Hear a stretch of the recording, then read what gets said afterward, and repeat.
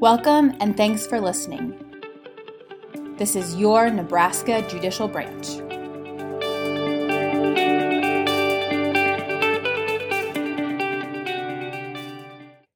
Greetings and thank you again for joining us. I am your host, Gene Cotter. Chief Justice Heavican has declared the week of March 21st as Trial Court Week in Nebraska. Today we are joined by Lancaster County Clerk of the District Court, Troy Hawk, and District 9 Hall County Clerk Magistrate, Sarah Fowler.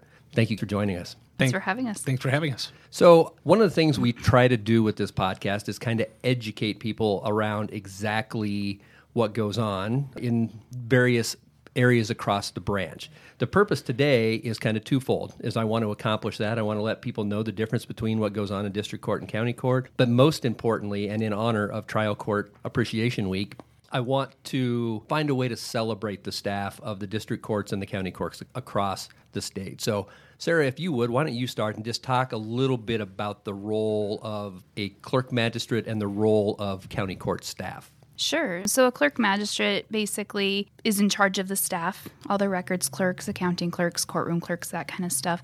We also do have limited judicial authority. So if the judges are gone for any reason, we can do some court, hold some court for the judges. I've occasionally done prisoners for the judges when they're gone, that kind of stuff. As far as the courts, what we handle is traffic, criminal, juvenile, civil, small claims, guardianship, and probate cases. Seems like a lot. It does seem like a lot, and it takes a lot of staff to handle those duties, right? It does. I think I have 13 on staff right now.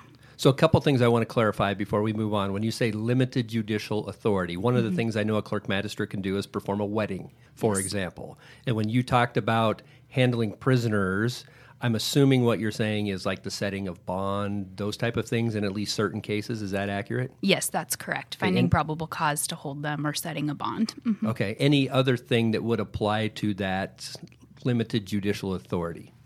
That's all I handle in my court. Other courts may do things differently, but that's what I handle is the weddings and I do swear-in debtors exams. So, Troy, talk about the difference between what your responsibilities are in the district court as opposed to what Sarah just talked about in the county court. I think in the entire judiciary, we're really the only entity that's county employees versus state employees. Probation, the county court clerks, the judges obviously themselves are all working for the state and employed by the state, and we're county. So that creates an interesting dynamic sometimes. But in general, I say that I have four major functions as the clerk of the district court. The first of those is to keep the records and the money for the district court. I'm one of three clerks in the state that also has a separate juvenile court that we keep the records for. I believe Sarah keeps the records for her juvenile court, and her county court judges sit as juvenile judges, whereas in Lancaster, Sarpy, and Douglas County, we have a separate juvenile court. So I keep the records for our juvenile court as well. I'm also the jury commissioner for the county, so we summons all of the jurors for both district and county courts. And we also keep the records for the mental health board, which is a board appointed by the judges to hear cases where the county attorney believes somebody may be a danger to themselves or others. We don't get involved with that board other than we keep the records for the board. We record those boards, so if there's ever an appeal taken, we have the recordings to make the transcripts from. So my office is about 26 people, including myself, and we keep busy. I actually learned something new today. When you talked about being the jury commissioner for both the county and the district court, is that a statewide function, like even in Hall County, Sarah? The clerk of the district court in Hall County serves as the jury commissioner? Yeah, they do. At the same time, I'm assuming that, for example, I've actually had the opportunity to serve on jury duty both in the district and county court in Lancaster County. You actually would preside over, Sarah, since nobody can see who I'm actually talking to here. Sarah, you would actually, I don't know if preside over is the right word, but if there were jury selection in a county court trial, the clerk of the district court would help develop and call the jury pool, but then somebody from your office, I assume, would actually help with jury selection for a county court case. Is that accurate? So for jury, the jury commissioner or the clerk of the district court, they're the same person in our county too. She pulls the selection. She gives us our jury pool, and then from there, the district, when they come in for the trial, the clerk of the district court checks in all of the jurors, but then the county court takes over after that, and we go with our voir dire. And in a county court jury trial, there's 6 jurors, and in a district court jury, there's 12 jurors with a couple of alternates in both places, correct? Correct. That's correct. And Troy, Sarah went through the litany of different cases, traffic and misdemeanors and probate and those types of things that the county court deals. What kind of cases are handled in district court? I'll talk first about criminal cases. I always like to joke that county court gets the quantity and we get the quality in district court. Every criminal case starts in county court, and if it's a felony, it will eventually bind over, is what it's called, into district court. So if you're looking at a misdemeanor, so everything from the traffic tickets to misdemeanors, a dog at large or a couch on the porch or a smaller type of theft that's a misdemeanor, will all happen in county court. It's the felonies that bind over to district court. So they get a lot more volume than we do, I think, in the county court. So I say they get the quantity, but we get the felonies, so they're bigger cases. They usually take a little more time to get through, and in the end, we have some heavier sentences coming out of those. So that's our criminal cases. Our civil cases, we handle everything from protection orders to divorces, paternity suits, medical malpractice, personal injury, substitutions of collateral when somebody's trying to clear a lien on a house. It really runs a wide gamut on the civil side. And then we also have our juvenile cases, which we have both the 3A cases, which are abuse and neglect cases, and the law violations where it's juvenile is out breaking the law. So those are the major types of cases we handle. And it's always been kind of interesting to me that, like you said, in Sarpy, Lancaster, and Douglas County, there are separate juvenile courts. Technically, all juvenile courts are part of a district court function, yet outside of those three counties, it's county judges that preside over most juvenile court proceedings. No work gets done in a vacuum. Troy, you talked about county courts having the quantity, but that doesn't mean you don't have work to do in the district courts. Do you know approximately how many filings you deal with in Lancaster County annually? I know that we handle generally 12,000 cases that are either new or reopened cases between all three types of cases, criminal, civil, juvenile. We typically handle between 10 and 12,000 cases a year. I would guess, and this is, I didn't look before I came over, but back of the hand, probably about just under 1,000 criminal cases, 3,000 civil cases, and, 1,000 to 1,500 juvenile. And if my math didn't add up there, then I would guess, it's a lot of cases get reopened. So we may have a divorce case that's 5 years old and it gets reopened because of custody issues or something like that. So probably 3,000 to 4,000 civil cases, 1,500 criminal cases, maybe up to 2,000, and 1,000 or so juvenile cases. It would be my guess, but I might have to go back and look that up for sure. So you're not looking for things to do. There's plenty of work. We're plenty busy. Gotcha. Sarah, same question for you. Do you know approximately how many filings that you deal with in Hall County annually? Sure. Just for new cases, we run anywhere from about 15,000 to 17,000 cases altogether between all of the divisions that we have. We run about 4,500 to 5,000 criminal cases, about 700 or 800 juvenile cases. Civil cases, we're probably at 5,000, and then the rest is probate and traffic. Lots of traffic. Yeah. Well, and Troy talked earlier about there are certain cases that are split. For example, first, second, and non-aggravated third offense drunk drive cases are in the county court, but an aggravated third offense, fourth offense, or beyond are all in the district court. So I guess the point behind me mentioning that is despite the differentiation in the duties, we do function as one system, and we're kind of dependent and incumbent upon each other. That an accurate statement, Troy? It is, and something else I think we both forgot to talk about is protection orders.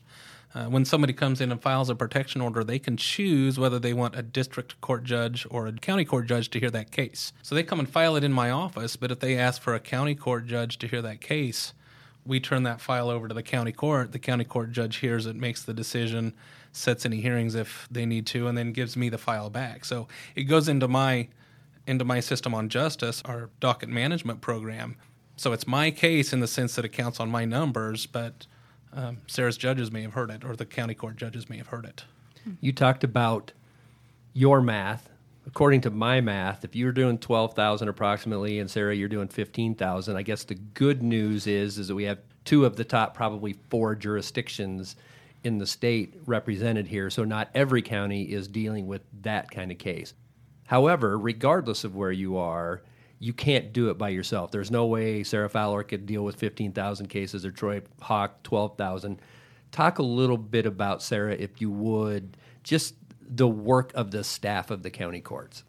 Sure. So we have a person in every division. We have somebody who mans our criminal desk, somebody who mans our traffic desk, somebody who mans our juvenile desk. Then we have an assistant clerk, too, who does all the accounting and financials for our court. And then we actually have 2 people who run our front counter. And what they do is they help everybody who comes down from court explain what the docket sheet says, what the judge went over with them in court, does the time pay, sets that up for them, gives them time to pay their fines or costs, or takes their payment. We also have civil small claims. We have 2 to 3 people. We're currently cross-training right now. And then we have 1 person specifically who runs the probate guardianship division. And then we have the 2 courtroom clerks who work directly with the judges in the courtroom.